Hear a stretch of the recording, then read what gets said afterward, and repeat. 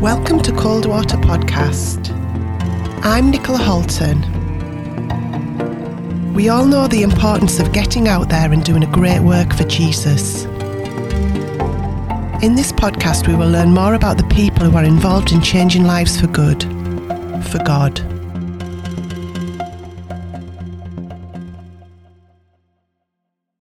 I'd like to welcome Dougie March to the Cold Water Podcast. Hello, Dougie. Hello. How are you? Really good. Good. Would you like to share your testimony, Dougie? Yeah, well, I'm from Byker in the northeast of England, and I'm the oldest of 5 kids. And my dad was a long-distance lorry driver. My mother was like a cleaner. But I never got on well with my dad, so it in many ways, it pushed us towards the gangs.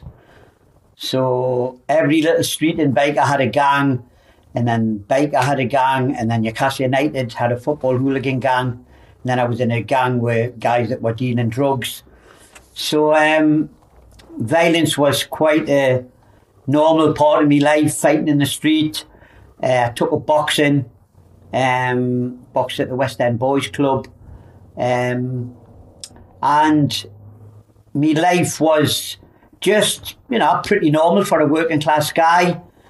And then played for the football team at school, got a job, got into my late teens, and that's when things started going a bit like off the map.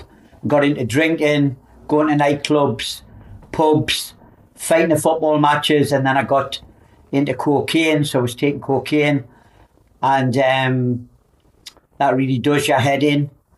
So if there's anybody listening to this and you're on cocaine, it's a slippery slope. It's a dangerous thing to get involved in. And because of all the violence, I ended up serving time in 7 prisons. So I started off in Durham, and then I was in a prison called Havrig, prison called Wayland near Norwich, Wormwood Scrubs in London, Ashford Remand Centre, Brixton in London. So these prison sentences went on. So I was in me mid-20s, late 20s, and my life was wild. I'd had a couple of nervous breakdowns, lots of different girlfriends, fighting most weekends, going to away matches to watch Newcastle fighting with rival fans.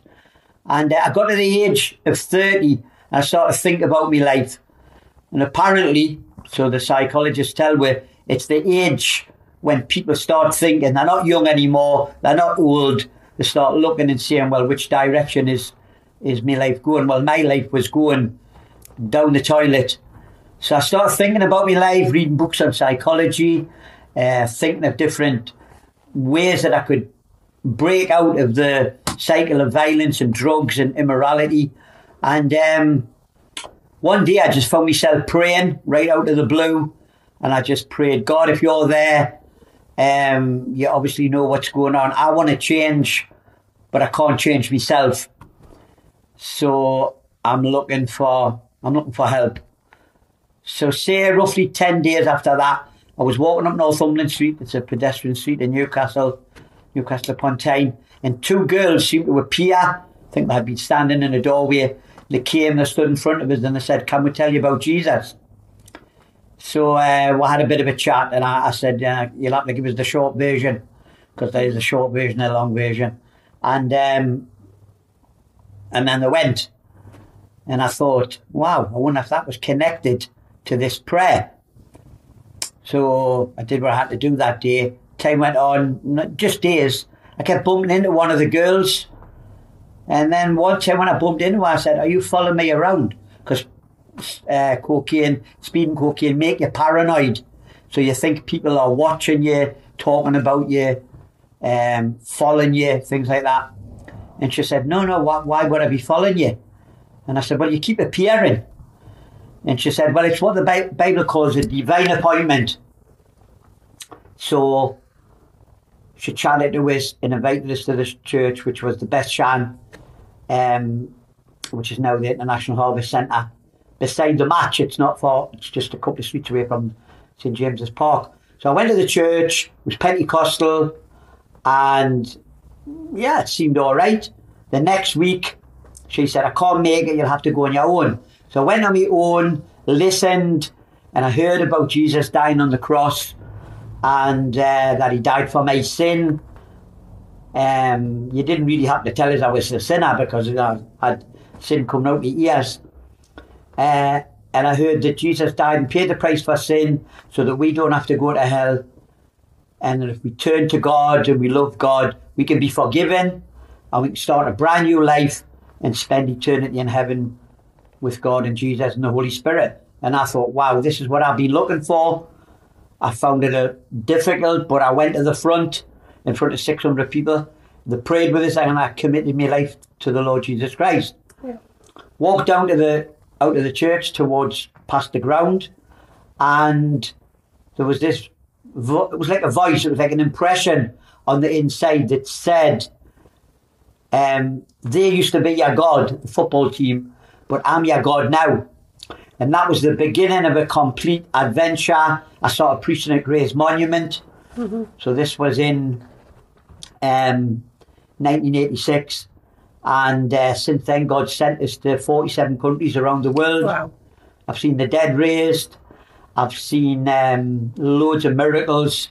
When I was in Africa, I was in 5 African countries. I was in Kenya, Tanzania, Uganda, Rwanda and DR Congo. Mm-hmm. And I saw over 1,000 people saved in crusades. And they were all followed up. And I saw God doing some absolutely amazing things, which showed me that the Bible is true. The miracles that we saw in the Old Testament, the parting of the Red Sea, parting of the Jordan River, and Jesus doing miracles, raising the dead, it was actually not only true, but miracles could happen today. And so God was using us. I went to America, took a team, went into Mexico, went into Canada. I've been all over Europe, France, preaching the gospel, France, Spain. I took a train, the Eurorail train that took us all around Norway, Sweden, Denmark, Turkey, Czech Republic, Holland, went to lots of countries. I've been to Africa, like I said, I went to 5 countries in Africa, Cyprus, Israel, Australia, New Zealand, in South America, British Guyana, and saw God moving powerfully, doing crusades and preaching on the streets and in churches and wherever God sent us. So God's used this. So now, this is April 2013. 2023, years ago, 2023.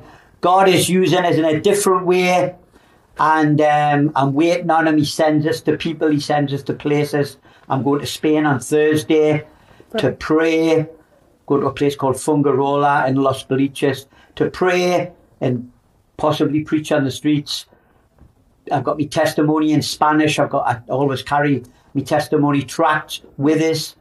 So everything's a bit slower now, but I am probably led by the Holy Spirit more, because some Christians just do what they want to do and they don't realise that that's not Christianity. Christianity is being led by the Holy Spirit according to the Word of God and doing and going and saying what God wants to say. It's Christ living through you. Yeah. So we're meant to be dead to self and alive to God. Amen. So I'm excited about my faith. I'm more excited than I've ever been. Brilliant. And this little testimony, there's a lot more I could say. This is a very, very short testimony. But if you want to get in touch with me, my phone number is 0793 1044 832. You can get in touch with us, and I can send you my testimony tracts, or I can come to your church and speak, or I can come to your country and speak. So, as I'm just saying this, the Bible says, unless a man is born again, he will not inherit the kingdom of God. So you need to be saved listening to this. Maybe you're not listening to this by chance. You're listening to it and you're thinking, wow, some of this has happened in my life. And Jesus wants you to escape from a life of sin. He wants to take off the chains and set you free and open the gate and let you follow God and end up in heaven. But before you get to heaven, after you get born again, he's got a plan for you. He's got plans to prosper you, not to harm you, and to give you hope in the future. So this is a short testimony. Thank you for listening, and God bless you. I've got a few more questions. Handing out tracts, where do you get that confidence, that boldness from? Well, it says in the Proverbs 28:1, the wicked flee when nobody chases them. That's paranoia. Mm-hmm. That's what I was talking about. When people on cocaine, you get paranoid. So that's explaining it. The wicked flee when nobody's chasing them, but the righteous are as bold as a lion. When we become a Christian, the Holy Spirit comes inside with, and Jesus ministers through with. Mm-hmm. So you can imagine Jesus has got no fear. Yeah. Jesus is full of confidence. So as Jesus ministers through with, as we die to self, there's less of us, which we tend to be big-headed, prideful, sometimes fearful, apprehensive. But when the Holy Spirit is ministering through you, when Jesus is ministering through you, it's pure and it's confident and it's light and it's totally supernatural. Mm-hmm. The problem is we have to die to self. Yeah. We have got to, put God first, even before people. Mm-hmm. And the Bible says if you don't love Jesus more than you love your wife, your husband, your mother, your father, your brothers, your children, your dog, your cat, your budgie, if you don't love God before everything else, you can't be one of his disciples. So that's a challenge to you listening to this right now. It is. There was something as well. Do you find that it's easier to preach in other countries than it is to preach in the UK? Well, when you're in other countries, sometimes you need an interpreter.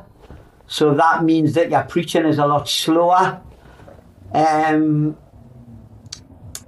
in Africa, in third world countries, this is not a third world country. In a third world country, people are very poor and they look forward to going to churches or going to crusades. Whereas, obviously that is Christians in Britain who love going to church. But for a lot of people, it's a kind of chore. Oh, it's Sunday, better go to church. I want to get brownie points for God. But there's not a deep love for God. So I would say preaching in England, when you're anointed, you can preach anywhere and it can be good anywhere. But it does tend to be harder in the UK and easier in a third world country like any African country or any country that's poor, like Sri Lanka. I've preached there, Guyana in South America, countries where people are poorer. There tends to be a better response to the gospel. Yeah. There is something that's just come to my brain. When you were taking drugs and God came into your life, how easy was it for you to come off drugs? Well, it wasn't easy, but I had to make a decision. And, there's a lot of things in life that's not easy. Like you say, it's not easy to lose weight. Some people say, I can't lose weight. If somebody was single and they were fat or overweight and they met someone of the opposite sex that they thought they would like to be married to, they would probably lose weight because there was a reason to do it. Yeah. So when I became a Christian, I thought, right, I'm in 100% and the drugs are the complete opposite. So my gang, they knew I'd become a Christian. They give me freebies and I put them down the toilet. Mm-hmm. And I was determined to stop, so I was able to stop. But I had a calling on my life, and I was getting fulfillment from preaching, from helping people, travelling. Now, if somebody's just going to church and sitting in a pew, their Christian experience could be what you might call mediocre. So that the chances of them being drawn back to drugs would be bigger, because the lure of the drugs would be strong, and their experience with Jesus might just be sort of average. But if you throw yourself into Jesus and you find out what your calling is, because you're fulfilled in that calling, the temptation is not as strong. Right, okay. So really, what you're saying is you threw yourself in, and Yeah. that would made it so much easier to have a clean break, and that's Yeah. what you recommend people to do. Yeah. If you're going to do it 100%, throw everything into And it. every Christian's meant to be 100%. Yes. There's no 50% with Jesus. I mean, 50% is like, it's like saying, you know, like a woman, well, I'm married to you, well, I'm going to be with you 50% of the time, and another 50% of the time I'm going to be with Mary Bloggs. Be like, what? You married me 100%. So, and I was determined, you know, and that drugs is just one thing. I had a bad temper, I was violent, I was an angry person, I was a womanizer. So you had the girls, you had the violence, you had the drugs, you had the selfishness, you had, you know, all these type of things, and they need chipped away at. So I even though I've been a Christian now for over 30 years, I just heard a word on a couple of Sundays ago on humility, and it's absolutely changed my life. Yeah. Because I'm learning about humility, that, you know, if you're humble and you're living humbly before God, you hardly need to pray for miracles, because miracles will happen because you're in the Spirit, and humility and holiness attracts the power of God. So I'm finding even since then, I'm having more divine appointments. I'm expecting that nearly every day that I live is going to be one of the best days. Today I was at Tyne Market. We've got a free Bible stall, and I was talking to people, and some of them were just standing, staring, listening. They took Bibles, had a great time, and my life has taken I've turned round the corner since I heard this word on humility, because I'm studying it. I'm studying all the scriptures on it, and I'm just vibrant because of that word, and I'm expecting things to happen in my life that's going to completely change my life. And I'm not just poddling on the way to heaven. I'm not just hanging on until heaven. I'm expecting to have explosive things happening, more miracles, more people saved, and more opportunities to come up to preach on television, the radio, Zoom, churches. I've been invited into some prisons in the south of England. So I'm kind of on a second wave, having took I wouldn't say took time out, but waiting on God, as it says in Isaiah 40, those who wait on the Lord shall renew their strength. I've had a time of waiting on the Lord, and I'm on a second wind, so to speak, and it's very, very exciting. So if you're listening to this and you're a Christian, draw close to God and He will draw close to you. But do it seriously and honestly, because I find a lot of Christians are just bored. They're just talking about this and that, and they're just like thinking, oh, I'm on the way to heaven. I've only got a few years left. And they don't actually love God with all their heart, and so they're not living a vibrant life. So the person next door just thinks, well, they're Christian, but they're no different to us. Yeah. There should be a difference in my life. There should be, yes. Yeah, definitely. And I think I think sometimes you think you know God, and then He shows a little bit more of Himself, and you has to see that part of Him, and then He shows it. So sometimes you don't really know Him as much as you think you know Him. Yeah. Yeah. And it's getting to know Him, because when you do know Him, you can't help but fall in love with Him. But the other question I was going to say was, would you, if there's anyone listening who wasn't saved, would you like to lead them in the prayer of salvation? Yeah. If you're not a Christian, you're listening to this. I mean, saying this prayer opens you up for the Holy Spirit to come into your heart. But then you have to, it's like going through a gate. Nobody stands at the other end of a gate for the rest of their life. A gate opens, and then they go through to their destination. So I'm going to say a prayer, and this is just the beginning. And then you have to find a church or find Christians, read your Bible and pray and live your life daily for God. So pray something like, Lord Jesus, I believe I'm a sinner. I've done lots of things wrong. I've made lots of mistakes. I would like you Jesus to come into my heart. I believe you died on the cross and you took all of the sin upon yourself on that cross. And I believe you did it for me. And I repent. I'm sorry. And in all honesty, Jesus, I want to follow you. I want you to come into my life. And I want to be born again. And I want to live a life that glorifies you. And I don't want it to just be a little prayer and going to a meeting and sitting in church. I want to read the Bible. And I want to follow you with everything that I've got, with all my heart, with all my soul, with all my mind and with all my strength. So Jesus, be my Lord, come into my life. And I thank you for your love.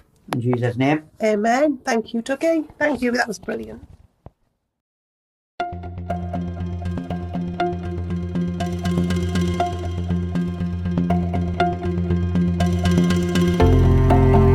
Thank you for listening to the Cold Water Podcast.